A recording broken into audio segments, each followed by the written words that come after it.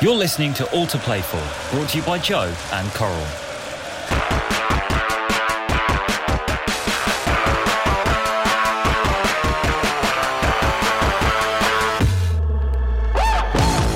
Hello and welcome to All to Play For, brought to you by Joe and Coral, with me, Steve Sidwell, and of course, Joe Cole. Joining us today is a former teammate of mine that played over 500 career games at clubs such as Manchester United, West Ham, MK Dons, and finishing at his hometown club, Cambridge United. The question we all want to know, we'll get down to it, is did he get the hairdryer treatment from Sir Alex? But first of all, let's welcome Luke Chadwick. Chadders, welcome, mate. Thanks for having me, guys. Thanks for coming down for the show. Teammate of mine as well, under 21s. Chad, he was the man. Yeah. Give ball Chaddy, wasn't it? Yeah.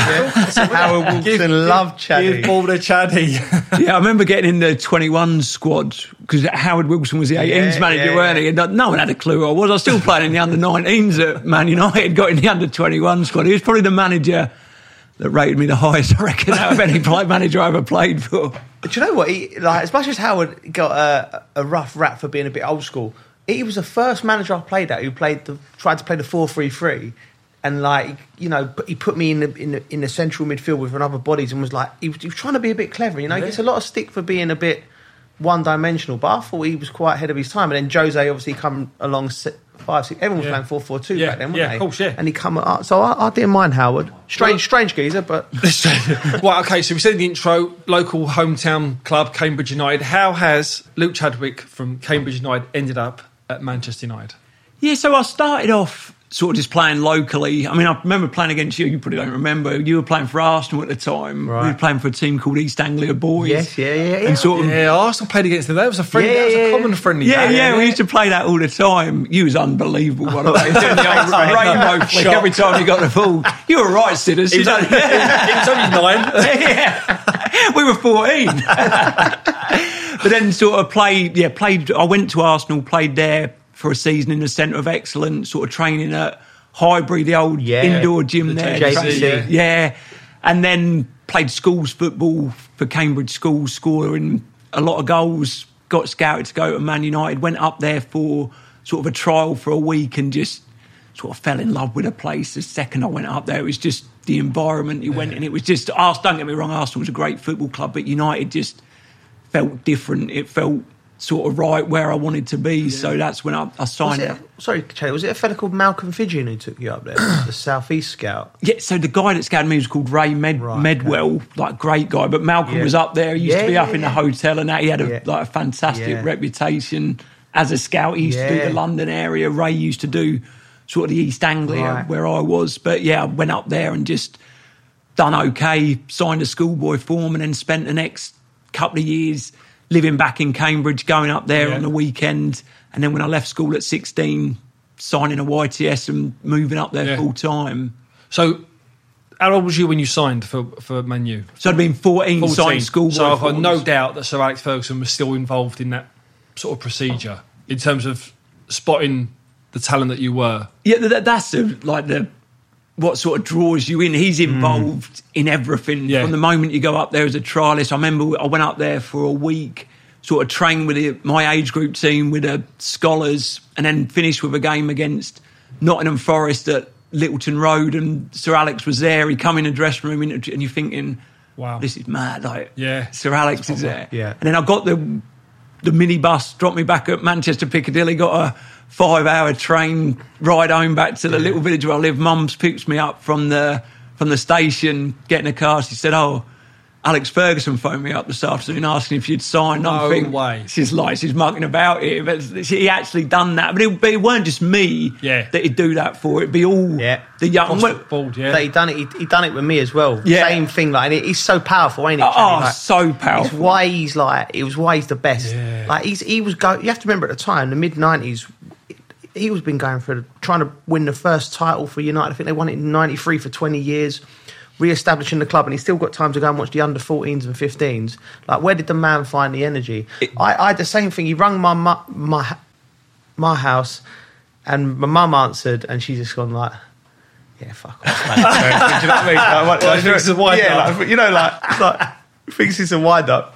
Dad's on the phone. He's like, I think it is, you know. Could be some random Scottish geezer from the boozer. You know what I mean? Like, because obviously, but yeah, same thing. But brilliant. And we used to go up there again. I played with him a couple of times. Lovely weekends in Manchester. Yeah. And it just wasn't right for me. Why didn't you sign for him?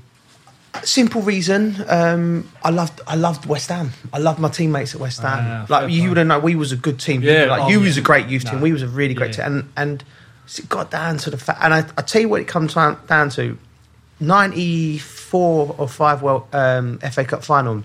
Ferguson asked me to come with a team, but I'd already made my mind to go to watch the game with the team. Walk out, sit behind the bench for the FA Cup final for a 13-year-old lad. It would have been amazing. But my dad said to me, "Where do you want to go?" Like, because it was a big gesture. Yeah. I didn't want to take it and not do it. Yeah. And then I said, "No, Dad, I'm happy at West Ham. All right, that's it, done. But you can't do the FA Cup." I thought, "Can I?" He went, "No. You don't take things off people if you know what I mean." So life lessons from my dad, and then he had to ring up, I think it was Malcolm or Alex Ferguson, and say, "Look, thank you but he's chosen to sign for West Ham." Yeah. Simple, respect. Just brilliant. I think Sir Alex didn't have my mum and dad's number. He didn't call me yet. Anyway, listen. So you're at United. Talk about now. So you're in the first team. You know, you're training. What is it like? Because that dressing room there alone, like. You've got the Sir Alex that we just spoke about, but you've got like heroes, isn't there? I mean, the names, the Beckhams, Scholes. Was Eric there? Was Cantona? He'd just left when I moved up there as a scholar. He sort of finished the season before, so never got to sort of play or train with him. Yeah. But like, obviously, going up there, huge excitement, going to do something you love every day for one of the biggest clubs in the world, but sort of massive trepidation as well. I was such a quiet, shy boy. He was quite really introverted, and it was sort of thought, I'm a bit out of place here. And I used to, all the other lads were sort of buzzing. They got to train with the first team. I used to dread it, thinking, I'd rather I was more comfortable with my own peers, my friends, and that sort of thing. So sort of dread it, train with the first team. Obviously done it a few times, done all right, and then had a really good scholarship, done really well, got offered a contract during my scholarship, and probably thought, cracked it here, I've made it here, and sort of went away for the summer, went to Ibiza with my pals, probably let myself go a little bit, come back for pre-season, like really skinny but with a horrible little pot belly. weren't doing the best in the running, had a poor start to my first year as a professional and got sent off on loan to Royal Antwerp, went and played out there for like 9 months, absolutely loved it. And it's when I come back from there, I was sort of the first time I was in and around the first team on a regular basis. And obviously first training session, went back in, was at Antwerp for 9 months where I was sort of top boy, sort of strut around doing my little bits and pieces. Went back into United, gave the ball away a couple of times, and I remember it like Roy Keane's just gone mad at me, like calling me every name under the sun. Straight away. Straight away, and I'm thinking, flipping hell, not sure. Weren't expecting that sort of thing.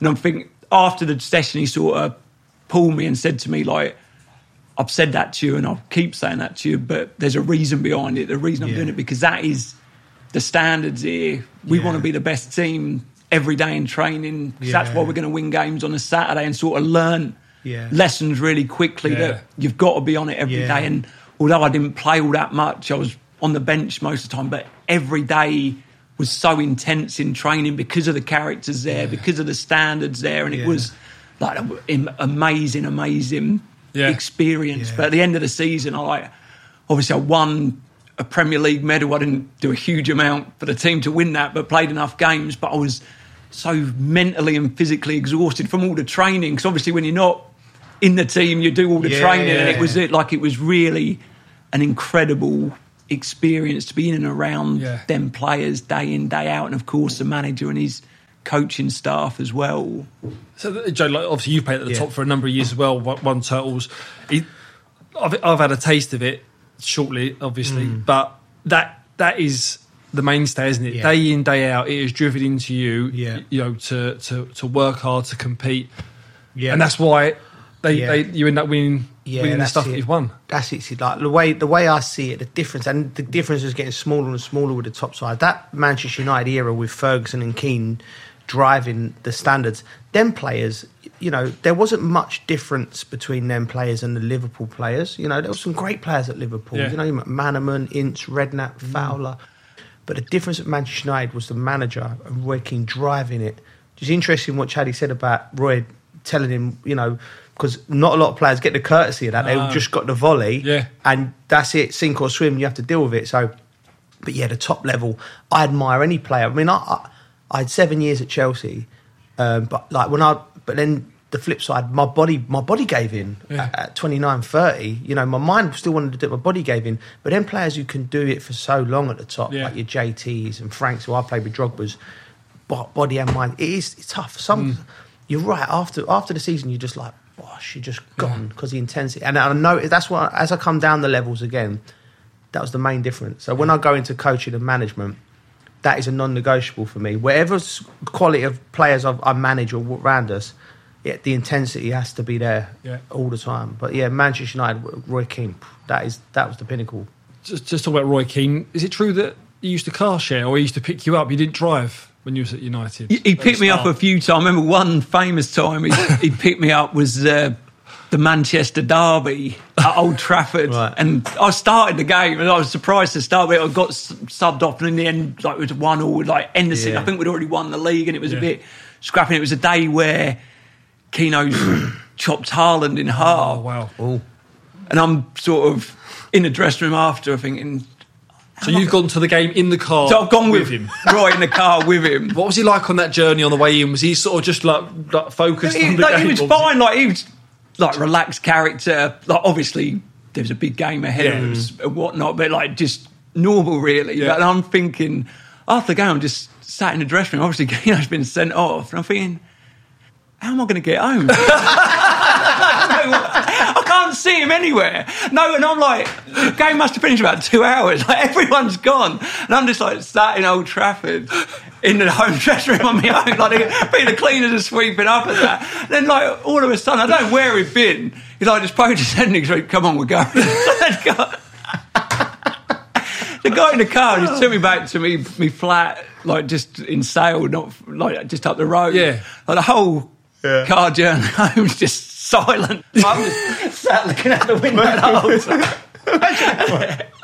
He dropped me off and he just said, if you go out tonight, be careful. I got out of the car and I'm just gone. No. But it was a surreal situation. But yeah, I didn't pass my driving test till I was 21 or something. So missus usually just sort of dropped me off. But on a game day, he'd pick me up occasionally and drop me off. And I was thinking, why have you got sent off, Keane? I just want to go on. I mean, that was an iconic moment in football as well. It's one of them moments where you just watching and whether you're on the bench, it just sort of takes your breath away. Thinking. So that journey home, nothing sort of said. It was just literally silent. I can imagine. No, yeah. I mean, I was going to say, Roy, what's all that about? I didn't have it in me, so I just sat there. Is that what Fergie said after? What was said? Was anything said after the game? Nothing was said. I mean, like I say, when I come in, the team come in, he just wasn't there. I don't know where he'd gone or what he was doing, but it was a strange one. Brilliant, great story. I mean, you played 39 times, as you said, for United, and got a Premier League winners' medal. Some people don't even achieve that. How do you look back on your time at United? I loved it. Yeah. Like when I I mentioned before, when I went up there as a 14-year-old boy, I just fell in love with the place. Yeah. It just felt so different to anything I'd ever experienced in terms of you felt it's so wanted. Yeah. All the coaches were so enthusiastic. They were so pleased to see. And it just felt like everyone wanted to be there, which probably did because of the success they were having at the time. Obviously, loved the youth. I think that's the best time of everyone's football career, isn't it? That 2 years at a YTS where you're just out of school, doing something you love every day. Went on loan to Antwerp, loved that, come back, and then sort of had a in and around it. Sort of never really comfortable being famous or being part of that squad in terms of probably went into it not understand, all I ever wanted to do was be a footballer, play football. I was never really or thought about the fast cars, the incredible money that we're lucky enough to earn and that sort of thing. It was all, so sort of what came with it made me feel a bit uncomfortable when you're out and people know who you are and that sort of thing. But always loved it on the pitch, playing for the team, playing with the people you watched on the telly growing up. And it was sort of, after the first season, made a bit of an impact being in and around it, then probably suffered with some injuries to my hips and my groins. And the one sort of outstanding aspect that I had as a young player growing up was I was incredibly fast, sort of running with a ball, without the ball. That both was sides. You glided, didn't you? Yeah, both ways, And probably without that, I didn't have enough to play at the top level. That was my outstanding attribute. And probably after a couple of surgeries, lost a little bit of that top level pace and sort of felt it myself. You know, when I first went in there training, I could feel, obviously I wasn't the best player, but I could make an impact. I could beat players, and lost a bit of that and sort of slipped further and further away from the team. And the manager pulled me in and sort of said, like, you're not what you once were in terms of you've had a couple of surgeries and you're not moving as freely, and sort of said, you're not going to make it here. It's going to be tough for you to make it at the top level, which is obviously hard to hear, but at the same time you can feel it yourself and you appreciate that honesty. And then it was sort of time to move on. I was not sad about leaving United. All I ever wanted to do was be a professional footballer, whether that be at Man United, Cambridge United, MK, whoever it may be. So it excited me at the same time, and sort of coming away from that environment of being at the biggest club in the world and maybe enjoying it a little bit more, but also having to reinvent the way I played to a certain extent. When I come to Reading and play with you, and it was a really good team, but probably I was in that transition of not being that winger that I was with Howard out on the touchline and stand on the touchline and run with the ball, to someone who's got to come inside and find little pockets. And it probably took me a few years to understand that, of what I was doing now, but still loved it. Like I would not change anything in my career. It was an incredible. Do you think, Chaddy, because I was interested you say that, because I felt the same. You wanted to be a footballer, and everything else that come with it I was just so uncomfortable with, like, the pub, the glare. You know, the money was nice. I won't give that back. But the you know, the fame and then, you know, you just wanted, like. Do you think the new players now are more equipped for that? They understand what they're getting into a bit more. Like you said, you just from a village in Cambridge, right? Bang. Yeah. How was that? You're a Man United player. Yeah, I mean, it's hard to say. I think where I struggled is I sort of attracted attention for nothing to do with football a lot of the time. The way that I looked, I had teeth that stuck out, spots on my face and that sort of thing, and probably struggled with that, where I suffered thinking that everyone's just talking about it. There was nothing to do. Yeah. I mean, I'm fine if someone says I had a bad game. I mean, that's probably happened about 400 times in my career. But it was more that I was uncomfortable about. I think there is more education now. I think the game has changed a lot, but I think there's still so much to be done to support that, where you go from out of the YTS team to earning 30 grand. Like, how it's hard, isn't it? Yeah. It's hard to commute. To understand that and not for it to change who you are and what your values, your ideals are, because it is such it's an incredible industry that so far removed from real life to a certain extent. You certainly had love for the game. I remember when you signed for Reading, and at that time we was in a transition period of going from different training grounds, so we'd either change at the stadium and then drive to the university and then the playing fields down there, and then drive back to the stadium and have lunch and getting changed.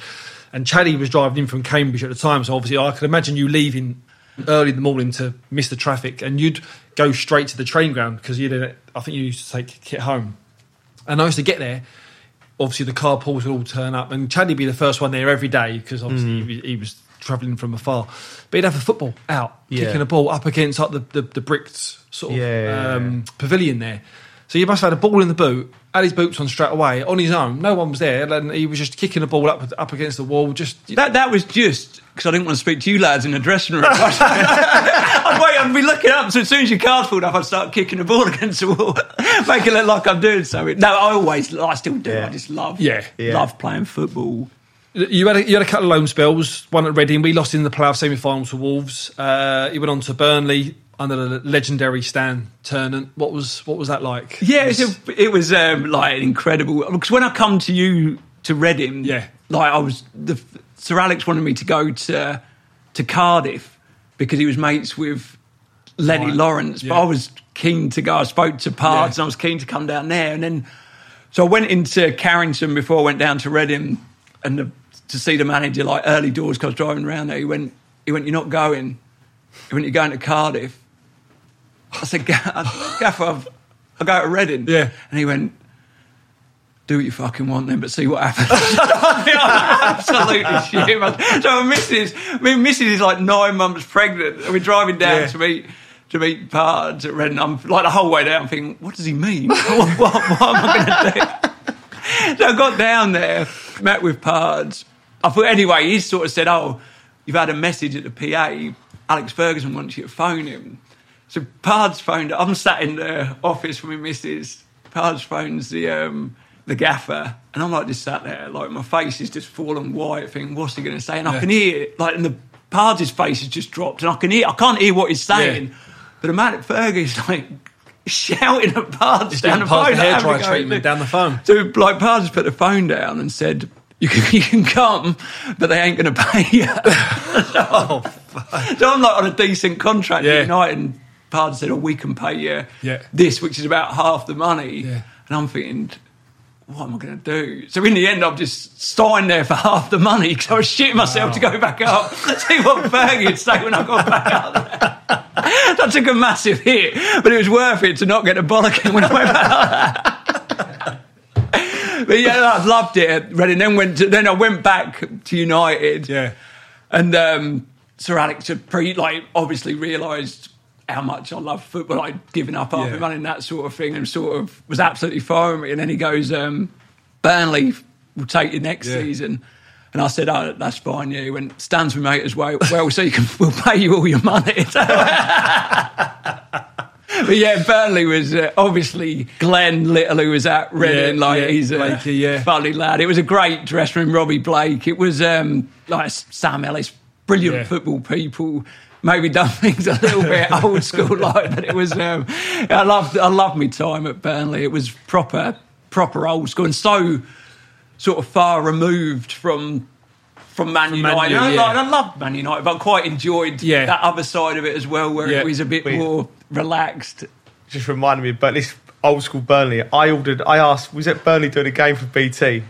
And I love Burnley. It's like going back in time and you go in there. And I asked for a green tea off of the lady. She looked at me like I swore at her. We don't do green tea up here, love. I went, what? And she just put a proper tea in front of me. I thought, she went. You can see her thinking, you cockneys coming up here with your green tea. Bovril, isn't it? It's a cup of Bovril. But I do love Burnley. I do like they look after us up there. So you had your loan spells. You're kind of falling back in love with the game and getting into a comfortable environment. 2004, you signed for West Ham. Pards signed you for West Ham. Yeah, buzzing to go to West Ham. Obviously knew Pards from Reading. Yeah. Great guy. Went down there.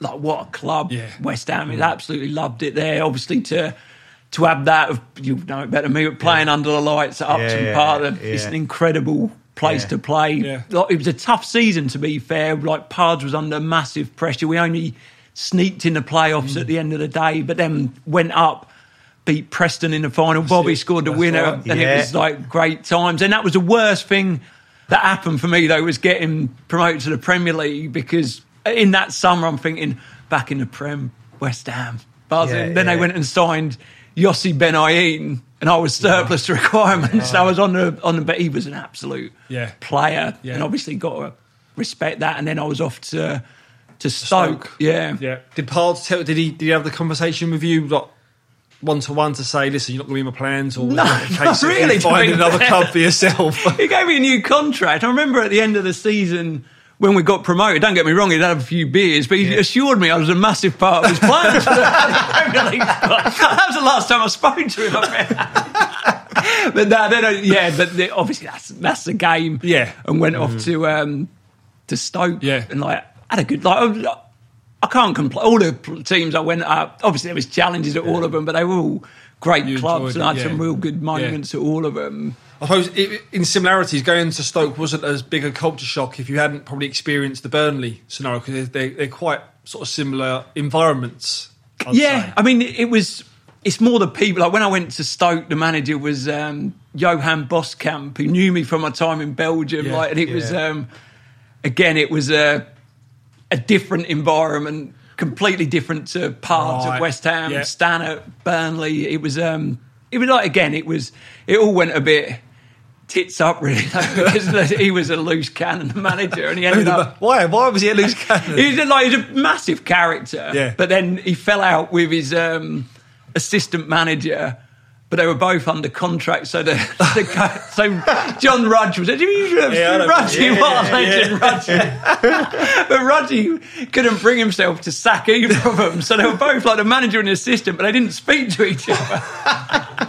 So you did like one would take part of a session, the other would take a part, but there'd be no joined up thinking. And the lads could sense that. Yeah, the lads it was open. They wouldn't even look at each other or speak to each other. Rudge's at the side of the pitch just shaking his head, not knowing what to do. Yeah.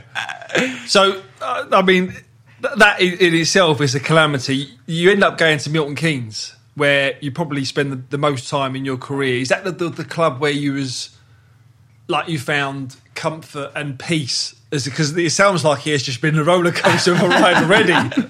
So I went from... I really enjoyed Stoke, but was sort of travelling, family living up after, and it weren't working, moved the family up, didn't really settle. I was more comfortable with them back in Cambridge, so wanted to get back there. So got to move to Norwich, which I was absolutely buzzing about. Peter Grant was the manager, knew him really well from his time assisting Pards at West Ham. Like, absolutely buzzing. Moved home. First game we played Ipswich in the derby. Made my debut at Portman Road. Scored. Yeah. Fans all singing my name, thinking, "Here we go. This is what it's all about." Then at the end of the game, like 10 minutes to go, some geezer, Matthew Bates, used to be at Middlesbrough. I'm sort of shielding the ball out. Not the strongest lad in the world, but he's sort of come up, barged me. I've gone off the pitch, and I'm just like a heap on the floor, and I'm thinking, you know, when you're winded and you're trying to catch your breath, I got my breath back, my shoulders popped out as well. Ooh, but that used to happen quite a lot, but I got it back in, and Adam Jury, the left-back's come up behind me and said, "Don't look down." So immediately I looked down and my knees just completely opened up and there's sort of the bones sticking out, and I'm thinking, I'm struggling here. And sort of come off the pitch. Like, I'm in there, we've got the dock at Norwich, and he's about, I don't know, 65, 70 years old, and the hole in my knees like this, and he's trying to stitch it up, and he's thinking he's not making it any better. How did you do it? Like, was it? So it's the you know them furry microphones that are gone into there,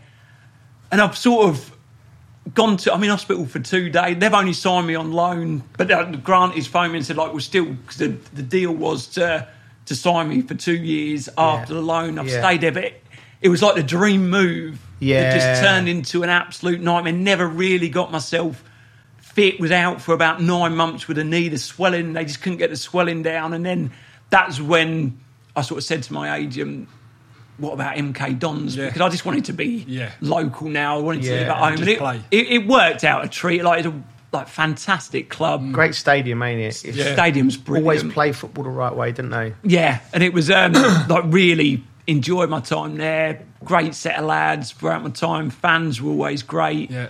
Some great managers I played under. Chairman was a great guy, like I say. And it was a real settled time where I was just living at home, travelling in, and thoroughly enjoyed it. Happiest time of your career? Yeah, it must be. You got voted Player of the Year twice, 2 years on the spin. So you must have felt sort of, as I say, the time where you're playing as freely as you've ever played in your career. Yeah, definitely. I mean, I think it's hard to say the happiest. Like there's times at every club, I'm sure you're saying, where something's been massively challenging, and times where you've absolutely loved it. Like Milton Keynes was certainly the most settled time in my life, off the pitch as well, where I'm living at home, everything's there, I'm travelling and training, and it worked really well, and like a real good time there. The irony of the whole football journey, you end up back at Cambridge, and then your last professional start was for Cambridge against Manchester United at Old Trafford. Madness. Mad. And you get a standing ovation as well. Yeah, from everyone. In that's amazing. That's crazy. Oh yeah, it's unbelievable. Don't get me wrong, I didn't want that to be my last game. It's just how it sort of ended up. But it was. I think it was a cup game. Was it an FA Cup or was it a League Cup game? FA Cup. FA Cup. When was it? What 2016? Yeah, it would have been. Yeah, I remember. Yeah, so we played them at the Abbey. Yeah. Drew 0-0. I think it was when Van Gaal was in charge. Sort of went back up. Old Trafford and got beat. I remember sort of we're on the bus on the way to the game, and I'm like in my head, I'm thinking, I can just see myself absolutely bossing it tonight. Playing for Cambridge, and I was playing on the left wing, and I'm up against we'd done the teams playing Paddy McNair's right back, and he was sort of having a bit of a fantastic player, but I think I just think I'm going to tear him up and just have a go of my life. Get there, 20 minutes in. I'm absolutely blowing out my arse, and all I'm doing is chasing him back on overlaps. I've done nothing, and then about 5 minutes into the second half, the gaffer's put me out of my misery, gets subbed off. But going up there, genuinely, it's the first time I've ever been back there. And don't get me wrong, I'm aware that I'm not a massive part of Man United's future, but it just shows what the club is. I didn't think I'd even be remembered really like the odd player, but to get that standard, made the hairs on the back of my neck stand up to receive that. And it was a special moment, and for that to end up being my last start in professional football was incredible story. When I went there when I was 12 years old and playing in the Centre of Excellence, and they let me go, and I'll never forget them letting me go because I had to go straight from Cambridge training to Cubs in the local village. And my mum took me back to Cubs, and I remember getting there and I was crying my eyes out, but the Arcala took me to the side, had a couple of words with me, and it was everything was good again. Look, I'm really emotional, in terms of the journey and stuff. And you're right, the Man United fans are one of a kind. I've sat in the Stretford End a couple of times, and they don't stop singing at home. And I've been actually in a way, I'm not even a Man United supporter. I've actually been in the away fans as well, and I think away from home they're just as good, just as good. Yeah, definitely. I think the away fan, when I played there, the away fans they're so passionate. Obviously, Old Trafford is different sometimes because you get a lot of tourists, a lot of different people there, but the away fans at United were always incredible. Yeah. Right, let's move on to what really happened. We're going to go back to a moment in your career and we want to find out more about it. So you touched on it earlier on. We want to know more about the brave decision when you decided to speak out about the abuse that you suffered, when you was playing, and the stick that you was getting, really, because, at the time, like you say, it was. Nowadays it's not really done, is it? It's more done on social media, whereas back then it was sort of okay to do it on TV, and there was a few shows, wasn't there? And it affected your confidence.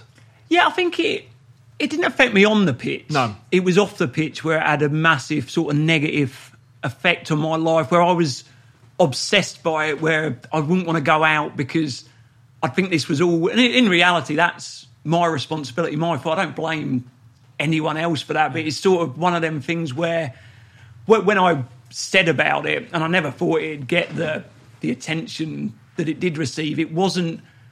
I think the message got lost slightly in terms of what I was saying. It was obviously the start of COVID.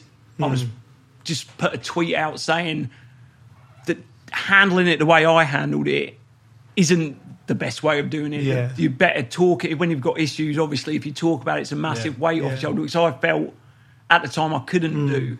And it sort of changed into a blame game of what happened in terms of the TV show and that sort of thing, when it was never really about that. No. It was looking to be a positive message to...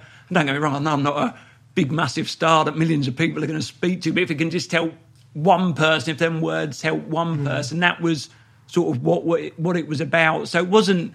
It's something, obviously, I've dealt with. I'm over now as part of my journey in life, really, but it was just trying to talk about promoting positive mental health and talking about your problems when you're struggling. Did you have anyone to speak to, or did you have people that would try and sort of get it out of you? Or, back when you was playing and then you sort of kind of brushed it off, or was there just nothing? Was it just left to your own devices? No, I just weren't interested in entertaining talking about it. I wouldn't even say I was struggling to my girlfriend, to my mum, my dad, my brother, my family, my friends, because I was so embarrassed by it because it was such a schoolboy sort of thing where someone says something in the playground, but it was on such a mass scale in terms of on the telly every week. And I used to like dread it, but at the same time, if someone said something to me, I'd just laugh it off. So it don't bother me, when in reality, it was really affecting the way that I was off the pitch. Yeah, and this was on a show, wasn't it? They Think It's All Over. That was the one. Yeah. So I mean, what made you? I mean, I'll say what made you come out and break the silence. But as you say, you've done an interview and it's sort of all gone down different avenues, whereas you're just trying to make it a positive. Yeah, so it was everyone. Well, I say everyone. There was a lot of people struggling when COVID happened. That was sort of where it came from. Yeah. I mean, I've started on social media with the new business that I was trying to build, and everything that I put on there was just like terrible banter, really. There was nothing behind it. So it was just trying to be something with a bit of meaning. Like I said, I never thought it'd get the attention that it'd get. Yeah. And then the attention that it did get probably wasn't around what I was trying to promote, more about what happened in the past. So it was, like I say, I'm more than comfortable speaking about it. I mean, it was 20 odd years ago or whenever, but I think it's so important that as much as possible, people don't deal with it how I did, where you become a master of burying your feelings and not wanting to talk about them, rather than being able to express yourself and showing that vulnerability that I could never show as a young man because I weren't emotionally intelligent enough to do it. And I think that's where football sort of encapsulates you and your whole life, where everything in my life was all about football. Yeah. So when I went through these struggles, I had no idea how to deal with them because it was all, if I was doing all right at football, then everything's at fine. Yeah. But this made me understand that maybe that's not the case. Yeah, no, totally agree. I mean, sorry, Sid. No. When did you first start thinking, I need to deal with it a different way? Was there someone else? Was it like your missus or I think it was just sort of the journey. Yeah. I think, like I mentioned before, when I went to Reading, then, but like coming away from Man United and sort of I was never a confident, like a confident football player, but not a confident person. And sort of growing into myself a little bit, having a bit more confidence, being able to sort of express how I'm feeling more. And it was more like evolving as a person rather than one sort of moment where you think, I've got to get this off my chest now. It was more of a long-term process. Yeah, because the way you played was very confident. Like you was very. Well, you're saying you're shy, but even there when he's saying about going to Man United again, I'm going to rip it up today. There's definite confidence polar opposites from like you was quite a lad, but on the pitch you was a flair player. And I think that's where I'd express myself would be playing football because that's what I loved doing. I was like not a confident young man, but a confident football player. So it's God knows. Fair play for opening up. Listen, mental health, there's a lot going around, and it's been going around for ages. So anyone that is struggling, make sure you share your problems and speak and get it off your chest. Yes, definitely. Problem shared is definitely a problem halved. Right, look, let's talk Premier League. So your old team Burnley take on my old team Villa on Saturday.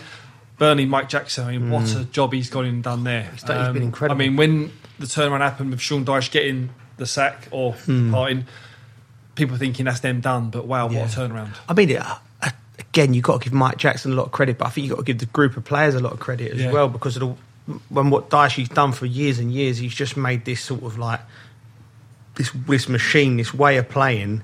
They've always got something to fall back on. I always felt with Burnley, like I never thought they were done when Dyche left. I thought, that's not going to help them. But I looked at the group of players. McNeil, Cornet's a good player. Cork and Westwood in midfield and Brownhill. So they had players, but Dyche's done such a good job at organising them. They've got something to fall back on, and then they've gone on a run. And you give Mike Jackson credit, but it's the players, the group of players. They're certainly good enough to They've stay just got up. a bit of confidence back in them, haven't they? Do you see them getting out of it? Look, Norwich down, Watford are near enough down, aren't they? Down. I mean, it's one of Leeds, Burnley, or Everton. You know, who do you see the third one? Yeah, I just don't see Everton going. They seem to have been there so long. But having said that, like Burnley have picked up. Like, Everton didn't beat Chelsea on the weekend. They were scrambling, weren't they? You're thinking they're gone now, but they've got another result. I think Burnley on a great run of form. That game against Villa is huge. They have to win that game, really, don't they? And you think if they do, and you look at Everton, you're thinking, are Leeds getting stuck back into it? That's what a lot of people are forgetting, Leeds. Leeds are just one of... There's always someone that gets drawn back into it, and Leeds are that team. And their running is horrendous. Their 4 games, I look at them and I'm like, oof. The next... I don't know exactly what it is, but the next 2 games, I think is it Liverpool? No, who they got? It's going to go to the wire. Whatever happens, it's going to go down to it. But Leeds, you're right, Leeds got tough running. I looked at it the other day and I thought, Leeds... I tried to tally up the points. I thought, well... Leeds got Arsenal. That's what it is. Arsenal going for Europe, so... Yeah, but I fancy, if you're going to ask me now, I fancy Leeds go, Leeds to go? Yeah. I reckon Burnley. Yeah. Just not enough. I just don't think they'll have quite enough. And I think Everton, just with the history, the fan, I just think they'll just sneak up. If they go, it's huge. Do you know what was great? Looking at the connection between the fans and Frank. They've really taken to Frank. Yeah. I think they're educated fans, the Everton fans. I think they understand the job Frank's come into is a lot tougher than there was a lot of, it's one of them, a lot of papers over cracks. There's a lot of things wrong at Everton. Yeah. And the fans got behind Frank, and they scored 2 last-minute goals, haven't they, in the last few weeks at Goodison. Well, the atmosphere at Goodison was electric, wasn't it, the other day? I mean, it's going to go to the wire. What about the other end then? Top 4, Spurs face Liverpool, Anfield. Late kick-off on Saturday. Arsenal are in the driving seat at the moment. Top 4. Is this going to go down to that North London derby? Oh, it's going to be great, and it's what a game that will be. Spurs have picked up. It's going to be tough for Liverpool, coming off that, because the game last night, they was outstanding, incredible team. Could had the opportunity to go down as one of the great teams of all time if they go and pull off the quadruple. Yeah, you couldn't argue with that, outstanding. But with Tottenham, I feel that they've got Conte's got the manager who can go up there and get something. Yeah, so it's a huge game for both Liverpool and Spurs. More so for it's a huge game for both. But I think Tottenham could do something up at Anfield at the weekend. Yeah. I mean, every chance. Arsenal host Leeds on Sunday, so you got Spurs facing Liverpool Saturday. Arsenal at Leeds on Sunday. Top 4. It's in the balance, isn't it? I mean, is that literally a toss of a coin, Spurs or Arsenal? Yeah, I can see Spurs going to Liverpool and winning purely because the way Liverpool play and the way Spurs play with that high, and you saw Spurs do it at City when they went up there and got a result. In Arsenal, you never know. They've had a decent season, but you look at Leeds at home and you're thinking they could slip up it. I think that is going to go, and obviously the big game is the North London derby, innit? And that's going to have a massive say in who does get that fourth place. Okay, I'll give you some Coral odds. If you think Burnley will beat Villa 2-1, Coral will give you odds of 10-1. It's 20-1 for Salah to score a hat-trick against Spurs. He's in fine form. He set a target of 40 goals this season. And if you think Leeds will nick a 1-0 win at the Emirates with Rafinha being the goal scorer, Coral will give you odds of 90-1. Oh, that's good. If Rafinha's a player. Yeah, that's a great shout out. I like that. Let's repeat that one. Leeds to nick a 1-0 win at the Emirates. Rafinha to score. Coral will give you odds of 90-1. Right, time for the Super Series. Man City versus Newcastle is the pick now for the Coral Super Series. Coley, you're losing for the first time in this series, 15-14. All right, so I guessed. So what did I get wrong? I thought I did all right at the weekend. No, struggling. All right, trying to nick it and trying to complain. You got the cards wrong. Oh, yeah, God. I remember watching it. I remember seeing it come up. Right, we're going to ask you both 4 simple questions. It's Man City versus Newcastle, okay, and it's on Sunday. So, who will win the game? Got to go Man City. Man City. City. Yep. Who will score the first goal? Take your pick out of them, isn't it? This is a lottery, innit? I'm going to go. Is Jesus fit? Yeah. I'm going to go Jesus. I don't know why. I got the little fella. I think he's going to come into a bit of form. All right. I'm going to go Grealish. I reckon he might start. I don't think he'll play tonight. I think he might play. Yeah, okay. That's a good shout, that. Clever. How many corners? But Man City can end up just keeping the ball. I'm going to go 8. Yep. Is that the whole game? Yep, how many corners? No, it's not 4 corners on the pitch, just how many corners. can't believe no one's used that yet. Seriously. I'll go 5. 5. How many players will be carded? 2. Newcastle got nothing to play for. No need to them to be flying to tackles. 3. Okay, all right. It's really tight, 15-14. People at home, as ever, if you want to get involved, you can do. Just head over to coral.co.uk. Answer the questions correctly to win cash prizes, but please gamble responsibly. Right, if you're looking for something to watch tomorrow night on TV, ITV4 have got you covered. Coral's latest episode of Against the Odds features the flat racing jockey Johnny Murtagh. You can watch Johnny Murtagh creating belief in the Against All Odds series, which airs at 9 p.m. on Thursday on ITV4, or you can watch it on the ITV Hub straight after it airs. Chaddy, that's what we've got time for, mate. It's been an absolute pleasure. It's been a pleasure. What are you up to now at the moment? Are you what are you coaching or? I'm director of a company called the Football Fun Factory, which is an organisation around making football fun for children, using football as a vehicle to develop positive life skills just as much as football skills. So really rewarding role I'm in at the moment. Brilliant. Excellent. Well, it's been absolutely a joy to have you on. It's been a great laugh. By the way, no one better to be doing that. You know, someone who loves the game. So yeah, brilliant. Yeah, no, fair play. Just a quick mention on the podcast awards last week. We actually didn't win the award that we was up for. It was down to American. Say how it is though. We think there was a bit of skullduggery going on. No, there definitely was something going on. And Jess wasn't happy with the £54 bottles of warm Prosecco that we had to pay at the awards ceremony. Joe said he will reimburse you for that, Jess. But listen, we will be winning awards next year. We will come back stronger. So, look, you can find us on the Joe YouTube channel or wherever you get your podcast from. You have been listening to All to Play For, brought to you by Joe and Coral. We'll see you next time. You've been listening to All to Play For, brought to you by Joe and Coral.